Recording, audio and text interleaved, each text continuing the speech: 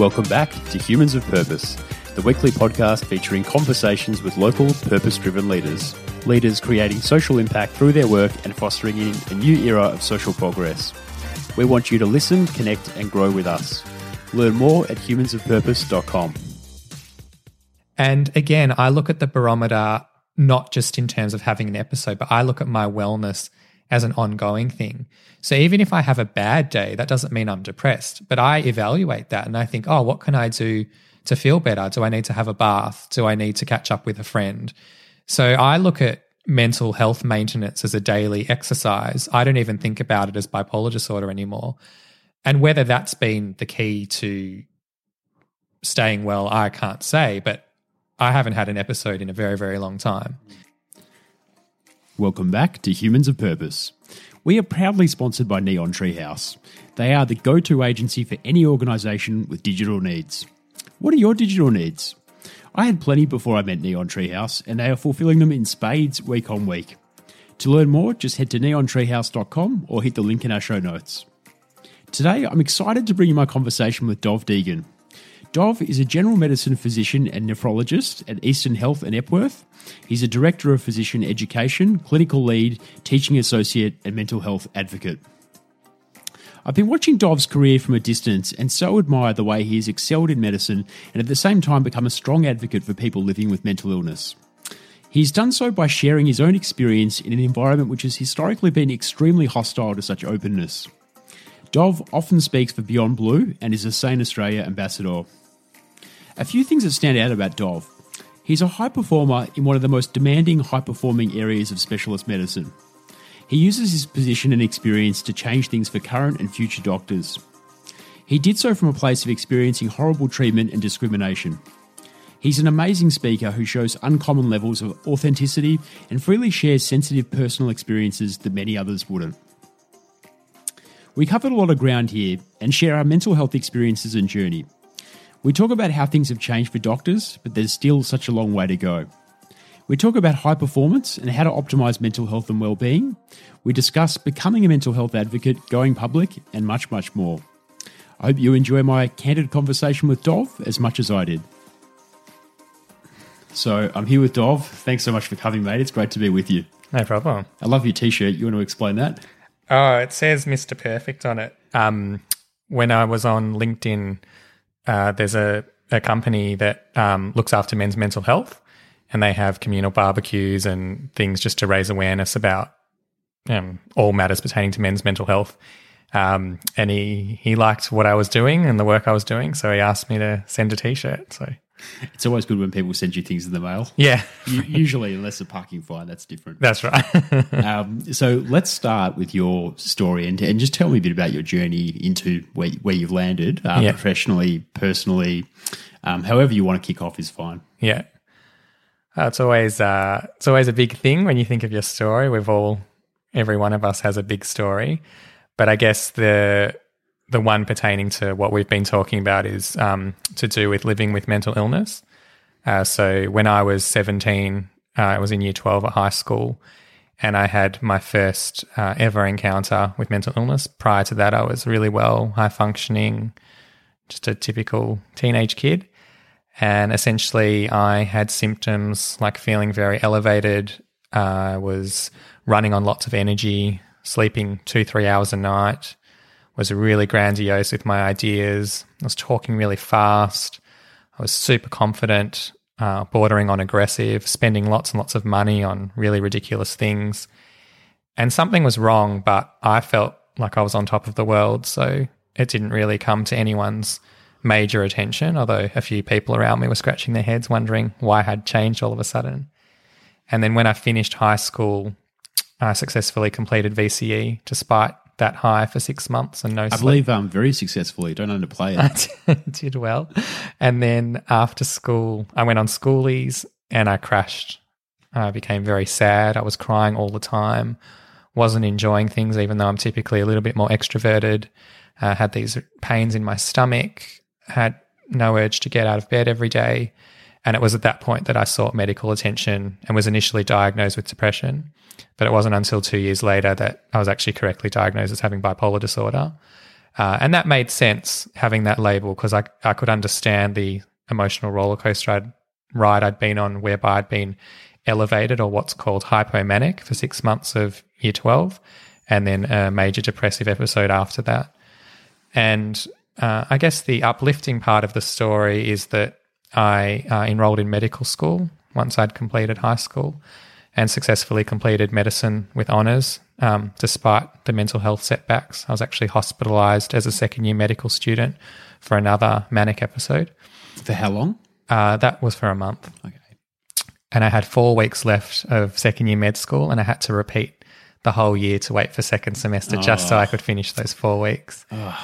But despite the setbacks and the challenges, I guess tenacity and perseverance prevailed, and I finished the degree. I got honours, and I went on to do my major training in a great hospital, and then I went on to become a double-trained specialist in general medicine, which is like internal diagnostics, and also nephrology, which is kidney disease.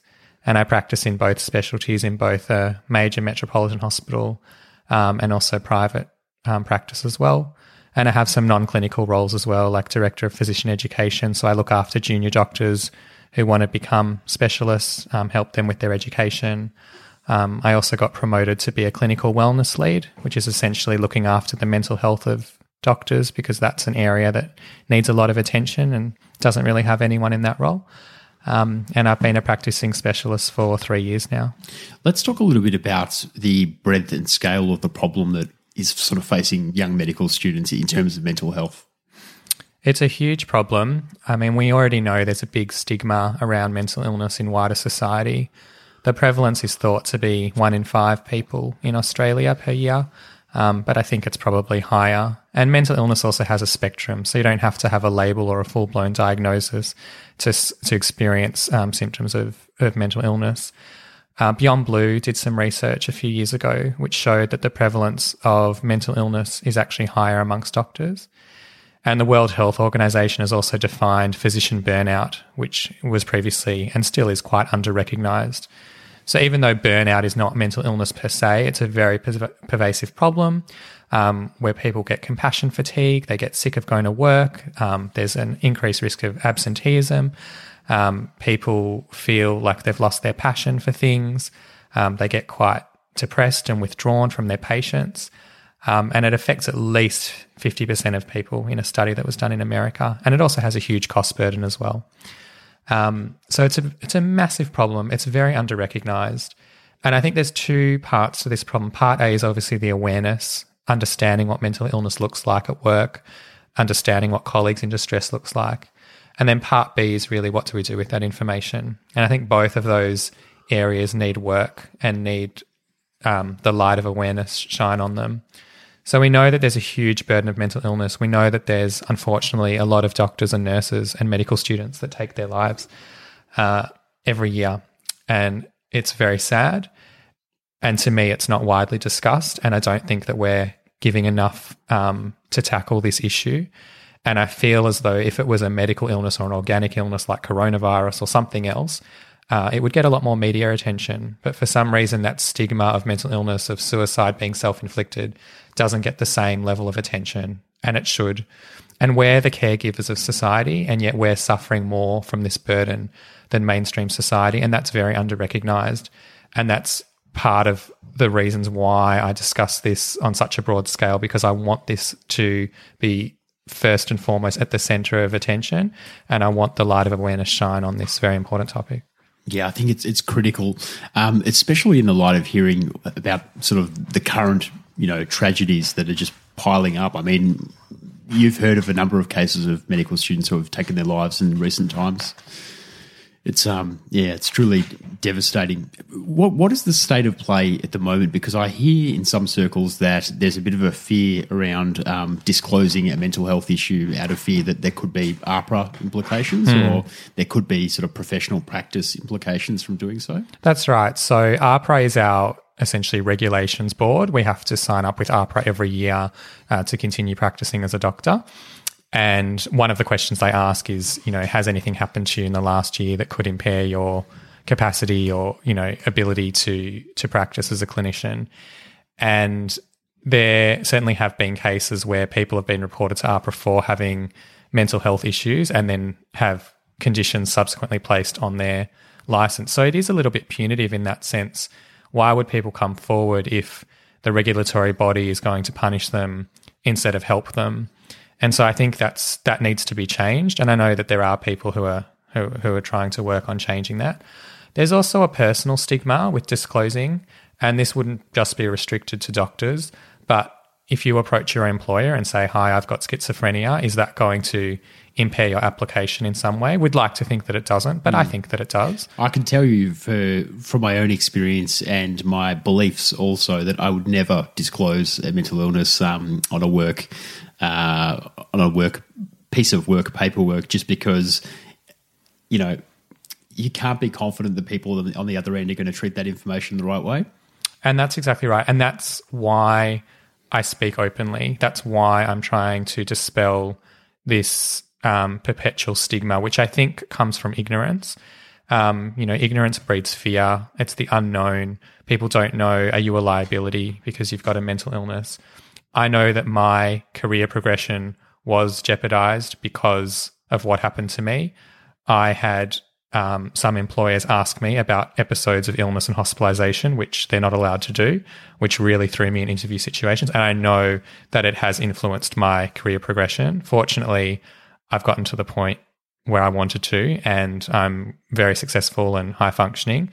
But I know from experience that I wasn't always treated equitably and fairly. And I can imagine that people in wider society would be placed in a similar situation when they're facing job interviews. And I think the only way that this is going to change is by being open and openly disclosing so that we can change that very culture. And I know that by coming out, in inverted commas, with bipolar disorder, everybody knows now, and yet it hasn't influenced my position as a clinician. And if anything, it's actually ironically strengthened it, because people respect me more now. And patients definitely can sense the empathy that I have for them. And if they have issues with mental illness, well, they've got no trouble disclosing it to me. So it's bridged connection through vulnerability. And I think that ultimately vulnerability is at the heart of human connection. And I know that peers have approached me and shared their stories as well. And it's allowed for widespread dialogue about this issue. So by owning it and speaking openly about it, it's actually lowered everyone else's fears and concerns and allowed them in turn to share. And by no means am I saying that everyone should come out and tell their employers, because I think you have to do it when you're ready, and I certainly didn't do it from the start. But there is a lot of power in owning your story and also showing people that it's nothing to be afraid of. And in some ways, someone who's well managed and has self-awareness and insight can be higher functioning than someone that's never self-examined, that's never bothered to be introspective or ask who they are and really question the deeper things in life. Yeah, it's really well said. And I think what I take away from some of what you said is just the power of vulnerability. And I think with vulnerability, it's so important that someone goes first. And I know in the medical profession, there has not been many people like you who have gone out and said, hey, I'm a practicing doctor. I live with bipolar disorder. I'm very high functioning, and let me tell you all about it. That's right. And I think by doing that, I imagine for you, it must have been a huge sense of disarming everyone else, but also like liberating yourself of like what can feel like a bit of a dark secret. That's right. And I think the aim of life is really to figure out who we are, essentially, and then have the courage to walk the talk. When we're all alone in our room, we know who we want to be. But when we go out into society, there's other people's expectations. There's the fear of, trying to fit in, all those social norms that we conform to. So the more that you can come out and say, hey, I'm this person, I'm that person, for some people it's their sexuality, for some people it's mental illness, it doesn't matter. But coming out as yourself is paradoxically the hardest but most liberating thing that you can do. Because once you know who you are and once you're living your best life, no one can touch you. No one at work can point their finger at me and say, oh, he's the one with bipolar disorder, because we know. I've already told them. And you know what? Since I told my story publicly in 2015, I have not had one disparaging remark about it from colleagues, peers.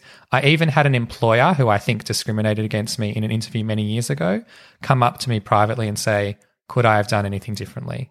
That's how far-reaching me telling the story was, and showing that I'm still doing really well despite the setbacks. That's sort of how pervasive it can be. And that's really the power of owning your story, living your truth, and just being yourself, which on the surface sounds really easy, but it's actually a very difficult thing to do. And I think what you do particularly well, as I mentioned before we kicked off today, was the way that you've told the story around it. It's not mutually exclusive to have a mental illness and to be high functioning. You know, you can hold both at the same time. And the way that you write about that in your blogs and the pieces that you've done, it's a really important story for society to hear. It's a narrative that kind of can change our perceptions of mental illness and people with mental illness. Well, before I told my story, people didn't know about me except for close family and friends. And I remember people were so shocked and surprised when I sort of, again, came out, inverted commas, because I was so high functioning. I did really well in medical school and I passed my specialist exam straight away. I got into 2 specialties. You know, I had an almost seamless journey if you didn't know about the setbacks.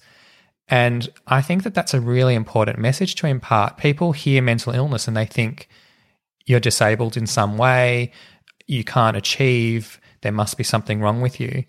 And so when people see me and hear me say, yes, I have bipolar disorder, they get a bit confused because I have all of these really positive things going for me. And when I give my mental health outreach talks, I always mention bipolar disorder last in the biography because I don't think the label defines me. In the same vein that someone who's got high blood pressure or hypertension or a diagnosis of diabetes, that doesn't define them. Yeah. You would never look at a diabetic person and think, oh, they can't be a CEO of an organization because they have diabetes or they have high blood pressure, so we should stigmatize them. But for some reason, there's still this black cloud that exists over mental illness. And I'm not saying I'm a perfect individual, but I hope that my story can at least inspire some people out there that you can have a label and you can still not only live a great life, but you can live a high-functioning life. You can be as fantastic as you want to be because it's really all a mindset. And self-mastery is something that we can all do, irrespective of having a label of a mental illness or not. So that's a big sort of motivation for why I share my story and say, look, I've experienced both sides of the fence, both as a doctor and as a patient. Why did you decide to come out and tell your story? I was traveling overseas at the time. I was actually in Israel by myself, and I was thinking of things that I wanted to do with my life apart from medicine. And, you know, you have that free space when you travel to just sort of think about other things. And I felt that I was in a position in my life where my mental health was very well controlled. I hadn't had an episode, fortunately, for a number of years. And I thought, this is a space where I want to see change. I didn't know how it was going to look, and I didn't know what projects I would become involved with, but I just had the intention. And like most things in life, it starts with the seed of intention. You just have to have the thought about wanting to make a change, and then the universe takes care of the details. So for me, in my mind in Israel, I thought, right, I want to make a change in the mental health space. Then I started looking up volunteer organizations that work in that area, and I applied for a few of them. And Sane Australia gave me a very receptive feedback, and I hold that organisation very dear to my heart. They're not as well known as Beyond Blue, but they deal with complex mental health, and they're a very sincere and loving organisation. And they were doing a program about people with lived experience. It was a video campaign. So it ended up seeing me share my story publicly for the first time in this really well-coordinated video where I shared my message in a couple of minutes. And that video went absolutely viral. It was shared tens of thousands of times on Facebook. It just went much bigger than what I anticipated. And that really showed me that this is a message that this is something that wider society wants to discuss. We're ready to have the conversation. We just need the catalyst. And from that video, all sorts of things launched that I couldn't have even anticipated. I was involved in Triple M's No Talk campaign, raising awareness about men's mental health. Numerous hospitals asked me to speak about mental illness, and I still do that to this day. I often talk to medical students about the importance of looking after themselves and the importance of mental health first aid, not just doing CPR on patients. And it's just springboarded all sorts of things, including this podcast. And I hope that it continues to springboard, not for personal notoriety or fame, but just so that I can be used to help spread the message and encourage other people to talk about this in wider society. Yeah, and I think I would just want to underscore that you are like the least fame-seeking person I think I've met in your approach and your authenticity, and I can see very much that it is about the mission of spreading awareness, but also not just awareness, but comfort with sitting with the complexity of mental illness and how to embrace that and actually, help catalyze positive change for that. I just think that it's something that affects so many people, and suicide is so painful and so unnecessary. And if there's anything that we can do to try and mitigate the risk factors, try and prevent these tragedies from happening, it's worth pursuing. And if it means telling my story another time or it means doing more outreach, then I'm happy to do that, because I think I'm fortunate that I can articulate my experiences. There are other people out there that aren't so lucky. I've navigated the mental health system myself, both as a patient and a doctor, so I know the pitfalls and challenges of our overcrowded and under-resourced public health system. So I'm quite lucky in that I can advocate for myself. But there are so many people out there, not just my patients, but people in society that don't have the information, don't necessarily have the language to explain what they're going through. And I want to be the voice for them so that hopefully, they can get help to potentially prevent something terrible from happening to them as well. I want to use my position, to try and reach out to those people, because I just think at a government and societal level, we're just not doing enough in this space at all. That's very well said. And so for yourself, I mean, how do you manage your mental illness on a sort of day-to-day or week-to-week basis? Do you have like a set of things that you must do or sort of principles? I'm lucky that I've been well for a long time. I think self-awareness is pivotal in managing both mental illness but also just day-to-day difficulties, checking in with yourself. I do a lot of wellness, type activities. Excuse me. I think that it's really important to schedule in wellness into your calendar, not just the blocks where you're working or, all your kind of obligatory activities, the supermarket, everything else. I think it's really important to try factor in wellness on top of that, because we don't place enough emphasis on staying well. And I'm not just talking about the absence of mental illness, the absence of features of depression or anxiety. I'm talking about how can I move from the spectrum of just functioning or just existing to actually thriving, to being a happy individual. So for me, that looks like managing all the domains of being a person. So that's body, mind, spirit. So I guess from a body perspective, I go to gym 3 times a week. I go to yoga as well. I sometimes run. I've been vegetarian since I was 12, and for me, that's a way of staying healthy. From a mental perspective, I meditate every day. I set positive intentions for myself. I don't do negative self-talk. I always try and be my own cheer squad and tell myself good things and encourage myself, because I think that if you tell yourself negative things, it's like losing touch with your best friend. If you had a good friend next to you and you just said negative things to them all the time, they wouldn't stay friends with you for very long. I nourish my mind. I play piano. I read books. And then from a soul level, I write. So I write to get in touch with myself. I use self-expression a lot. I articulate. I've got blogs, as you've mentioned earlier, not just about mental health, but around my perspectives of life. Music is a way that, a non-verbal way for me to express my feelings. And I'm just a big advocate for feeling the things that you need to feel. So we're often taught to run away from negative feelings. And I think emotions are a bit like a tunnel, in that if you don't see them through to the end, you actually get stuck in the middle of the tunnel and things get repressed. So the only way through is forward, and you have to sometimes just sit with negative feelings, negative emotions until you sort of get to the end. And then I think the final component that brings it all together is loving yourself, and then setting your life up so that, because I think life is really a mirror.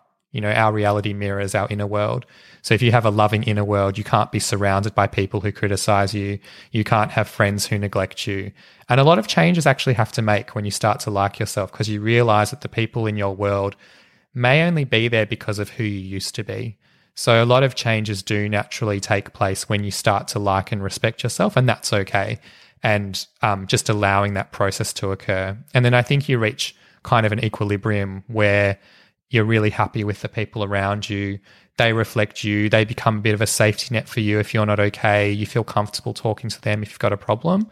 And then you've got all these other things around you, like I mentioned, the meditation, the reading, or whatever your hobbies are, that serve to, enhance your passions and keep your soul alive. So for me, that's my model of not just wellness, but then moving into a thrive territory of just being a really sort of centered and happy individual. That's a beautiful answer, and I think so much to learn from there. What is the conversation like when you've talked to people in your life about your mental illness for the first time, whether they're friends, family, colleagues? How do you approach that, and do you have any advice for how others sort of might approach that conversation?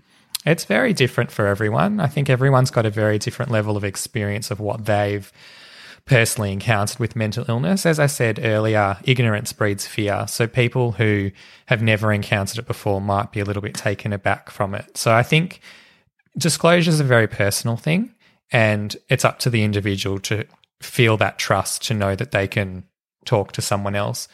So the people who are very close to me and on my sort of inner circle didn't flinch when I told them, or don't judge me when I've gone through difficult times before. People that don't know me as well perhaps haven't been as present or available. And I remember when I was hospitalised as a medical student, a lot of people stayed away. And I found that very hurtful and disappointing, because friendship shouldn't just be about being there for the good times. And tragedy and suffering is a natural leveler in friendships and relationships. You find when someone dies in your family, people know how to be there in the immediate period, but in the later period of grieving, they back away under the guise of, oh, it's too hard, I don't really know what to say. So my advice to people is always not to stay away. Keep being there for the person in whatever capacity you can. If they don't want company, they'll tell you they don't want company. But, just keep doing normal things. Just keep doing the things that you do, because staying away only compounds the isolation and makes it even harder to recover. You have to remember, people have much more of a chance of getting through the other side with your help rather than you staying away. My advice to people in terms of disclosure, apart from trust, is to give the information in a way that you feel comfortable with, and also gauge what someone can handle. So if you think someone's switching off from the conversation, then don't sort of push the point. But someone who really cares about you will be inquisitive. They'll say, oh, what does it look like when you're depressed? They'll just ask that little bit more. They'll just show that little bit more insight and a little bit more emotional maturity. And I think those kinds of disclosure conversations are much easier. And don't be surprised if when you disclose, people then tell you their issues as well. So I remember when my video through Sane Australia came out, I was actually working in an intensive care ward, and I had so many doctors and nurses around me in that work environment the next day open up about their stories. One had panic attacks, one had drug-induced psychosis, one had depression, anxiety. It was like we were in a Alcoholics Anonymous group or something where everyone was, coming forward and telling their story.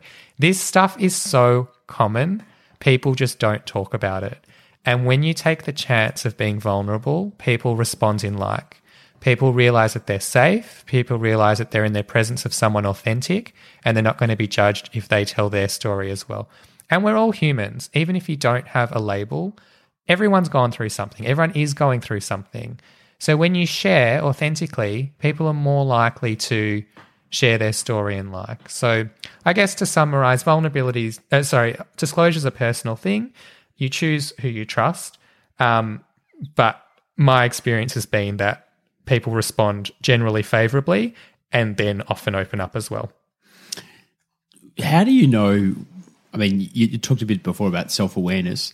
Do you have a good sense of when you may be becoming depressed or becoming manic? I do, and I think that keeps me well. And again, I look at the barometer not just in terms of having an episode, but I look at my wellness as an ongoing thing. So even if I have a bad day, that doesn't mean I'm depressed, but I evaluate that and I think, oh, what can I do to feel better? Do I need to have a bath? Do I need to catch up with a friend? So I look at mental health maintenance as a daily exercise. I don't even think about it as bipolar disorder anymore. And whether that's been the key to staying well, I can't say, but I haven't had an episode in a very, very long time. So for me, I don't wait until things get to extremes before I act. It took me many, many years as a doctor to call in sick for a mental health day. And I can tell you from experience, people do not do it. And I understand why. They don't want to put their colleagues out. We feel a very big burden of responsibility for our patients. But I used to do on-calls. I sometimes, when I was doing my kidney transplant job, wouldn't sleep for 6 nights in a row, would work 12 days straight, including overtime, and I was exhausted. And the thing that I used to think as I got more mature, but it took 10 years as a doctor to reach this point, if I crash my car because I'm tired on the way to work, who's going to suffer? Just me and my family. No one's going to be able to reverse that. So it's actually safer for me to call in sick if I can't function than to just keep pushing and pushing and pushing. But unfortunately in my profession, and probably a lot of other sort of type A type scenarios like lawyers and others, people just keep working. And it's interesting even with COVID how with a runny nose you can't go to work. I mean, I used to go to work when I had the flu and I was sick as a dog, but I used to work because that was my work ethic. Whereas now you're actually not allowed to. They'll temperature screen you or they'll ask you, do you have the symptoms? So it's basically the fear of COVID that's had to compel the change. Well, it has, but it's not the same with mental illness. So we have these suicides, we have people going to hospital, we have depression and all sorts of other things. But we're not putting preventative strategies in place for that. We're just letting bad outcomes occur. Whereas something like COVID, like you just said, well, we're stopping that at the door. And arguably, mental illness is just on the spectrum of organic illness. Okay, so it affects the mind, but so does a migraine. And you'd never criticise someone for calling in sick if they had a migraine at work, but both a migraine and a mental illness are arguably organic illnesses. They both affect the mind. You can't see either of them, yet one stigmatises you and the other one doesn't. And to me, that just doesn't make sense. It makes absolutely no sense. One thing I want to ask you about is, having done the same video and gone viral through some of your other work, how do you feel about sort of being in a position of influence and responsibility vis-a-vis sort of mental health? And, you know, because it must sort of be difficult thinking about being a voice of authority in a space, but not wanting to speak for everyone because it's a very diverse space. Everyone has their own challenges and opportunities. How do you wrestle with that? It's a really good question. I know when I first took the, I guess, leap of disclosing in the video, I was pretty scared. I don't want to make any of what I've said tonight sound trivial or easy to anyone out there thinking about disclosing. It's incredibly difficult. And I remember wondering about what the consequences would be. Would it affect my employment? Would it affect how patients would see me one day? I had a lot of concerns, but I was passionate about it enough that I stepped over that threshold. And fortunately, it hasn't affected my career progression. It hasn't affected anything. And as I said earlier, it's actually enhanced a lot of things in terms of my ability to empathise with patients and also with other clinicians who might be going through difficult things. But it was incredibly hard at first. And I didn't anticipate getting to this point either. So when I started with the video, it was really just to share my story, just to try and destigmatise it a bit. But I didn't anticipate all the subsequent invitations, opportunities that followed. And I'm very grateful for all of those experiences. But there were a few moments where I thought, this has actually turned into something. For example, Sane Australia asked me to write a blog about dating with bipolar disorder. So I wrote a general article about that. I wrote about the vulnerability involved, when to disclose when you're dating, some of the negative and positive experiences I've had with that. And then a friend texted me and said, did you know your article's on Bad Dates of Melbourne, which is a Facebook group dedicated to telling stories about dates. Oh, really? Bad dates in Melbourne. Is it popular? It's very popular, and Really? I follow it, but I just didn't happen to see it. And then I had a look, and not only had the producer shared the article, but it generated a really good thread of all different people talking about their different diagnoses, what's happened to them in dates, the difficulty with disclosing. And that for me makes me happy when I just see something that I've written has then allowed other people to feel courageous and brave enough to talk, and then communities share ideas, and then threads are formed and communities form. So even though I have moments of being slightly overwhelmed, it's always overcome by the fact that I feel like I can do something positive in this space. And if it can help more people out there, then it's worth doing. It's amazing. And I think, you know, you must have had some really interesting conversations over the journey, I'm sure. Yeah, it's true. That every time I give a talk, there are always people that come up to me at the end privately to share their story, open up. Even when I did the Facebook group, I got all sorts of messages from people all around Australia, often in confidence. One that stands out was a psychiatry nurse who said that she can't disclose her depression to her colleagues because of stigma. And I thought, isn't that interesting? If a nurse working in the psychiatry field feels too scared and ashamed to share with her colleagues, what would someone in wider society face? So there's been a lot of people sharing their stories with me, opening up, wanting to make change, asking if they can help, asking if they can do research on the topic. So it definitely does open sort of a whole can of worms. And even when I gave a talk to final year medical students at Melbourne University, I had a handful of them in the talk say, I've got this and this illness. I'm a bit scared about dealing with night shift.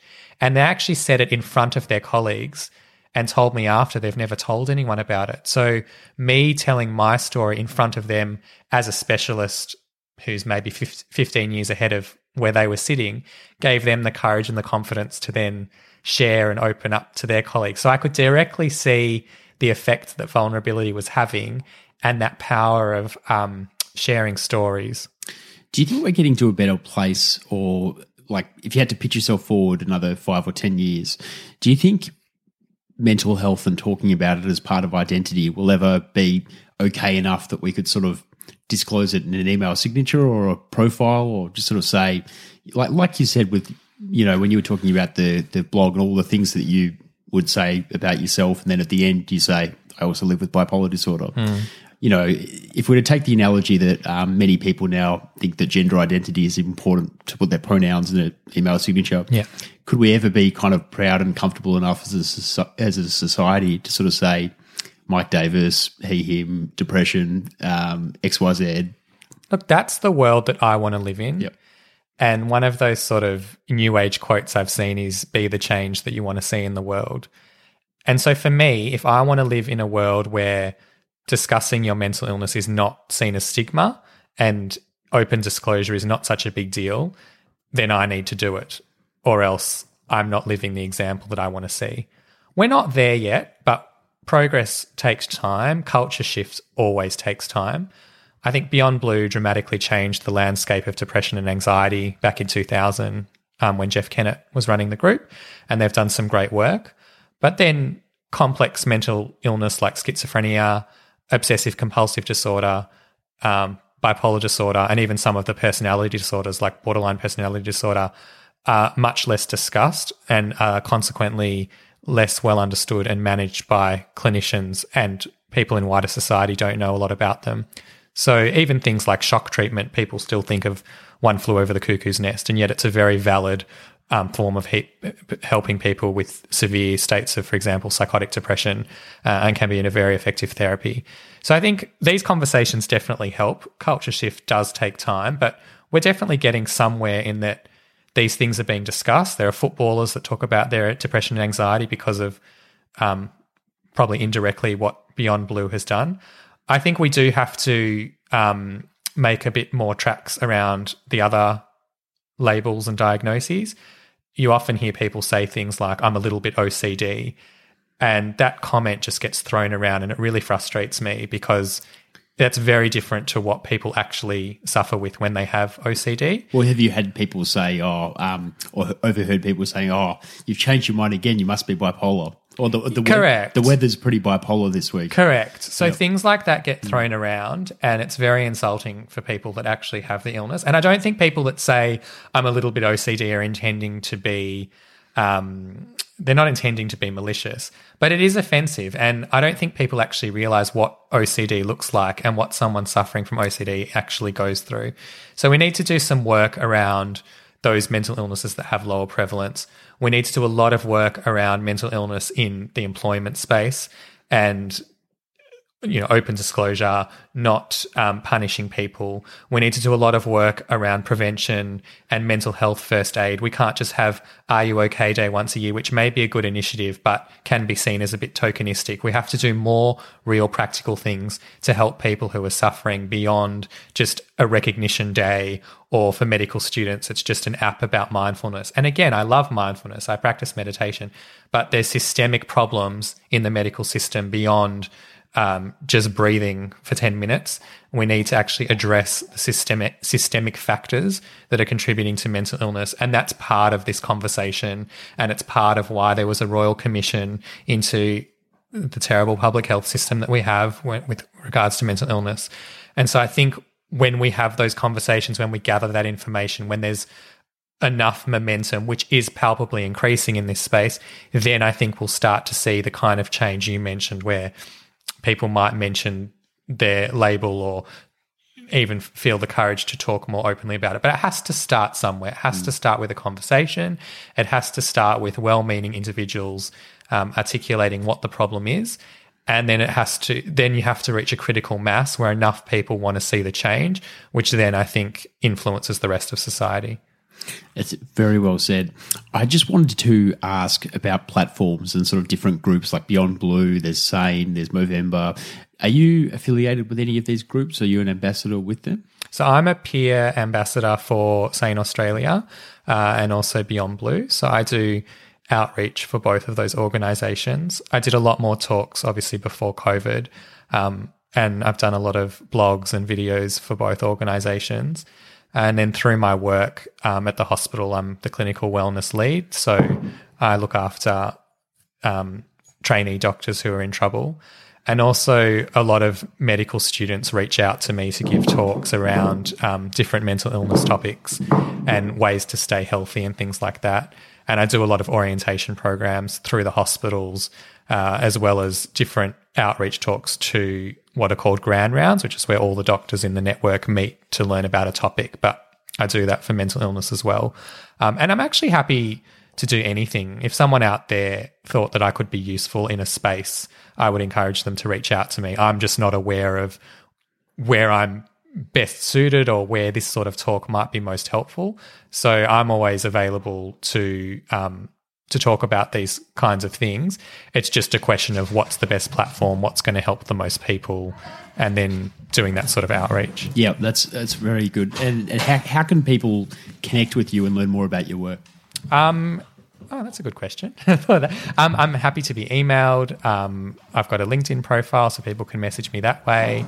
And if you look on YouTube under my name, you'll see lots of different videos where I've actually given, an extended version of the talk that we briefly discussed about my story, and some of the talks I've given at the hospitals. They've all been made public, so that can be readily watched. You just put my first and last name, Dov Degen, and you can watch them. Well, you put a very generous offer out to the universe, and we'll see what the Humans of Purpose universe comes back with. Thanks so much for joining me, Dov. No problem. Thanks for your time. If you enjoyed this episode, make sure you hit the subscribe button in your podcast player or the link in today's episode notes. Why not share the podcast with your networks? After all, 62% of our subscribers come from word-of-mouth recommendations and social shares. You could also leave us a 5-star review and some kind words in the iTunes store. If you love what we do each week and want to support the show, you should join our growing community of Patreon supporters or consider becoming a show sponsor. To learn more about all of that, just head to humansofpurpose.com.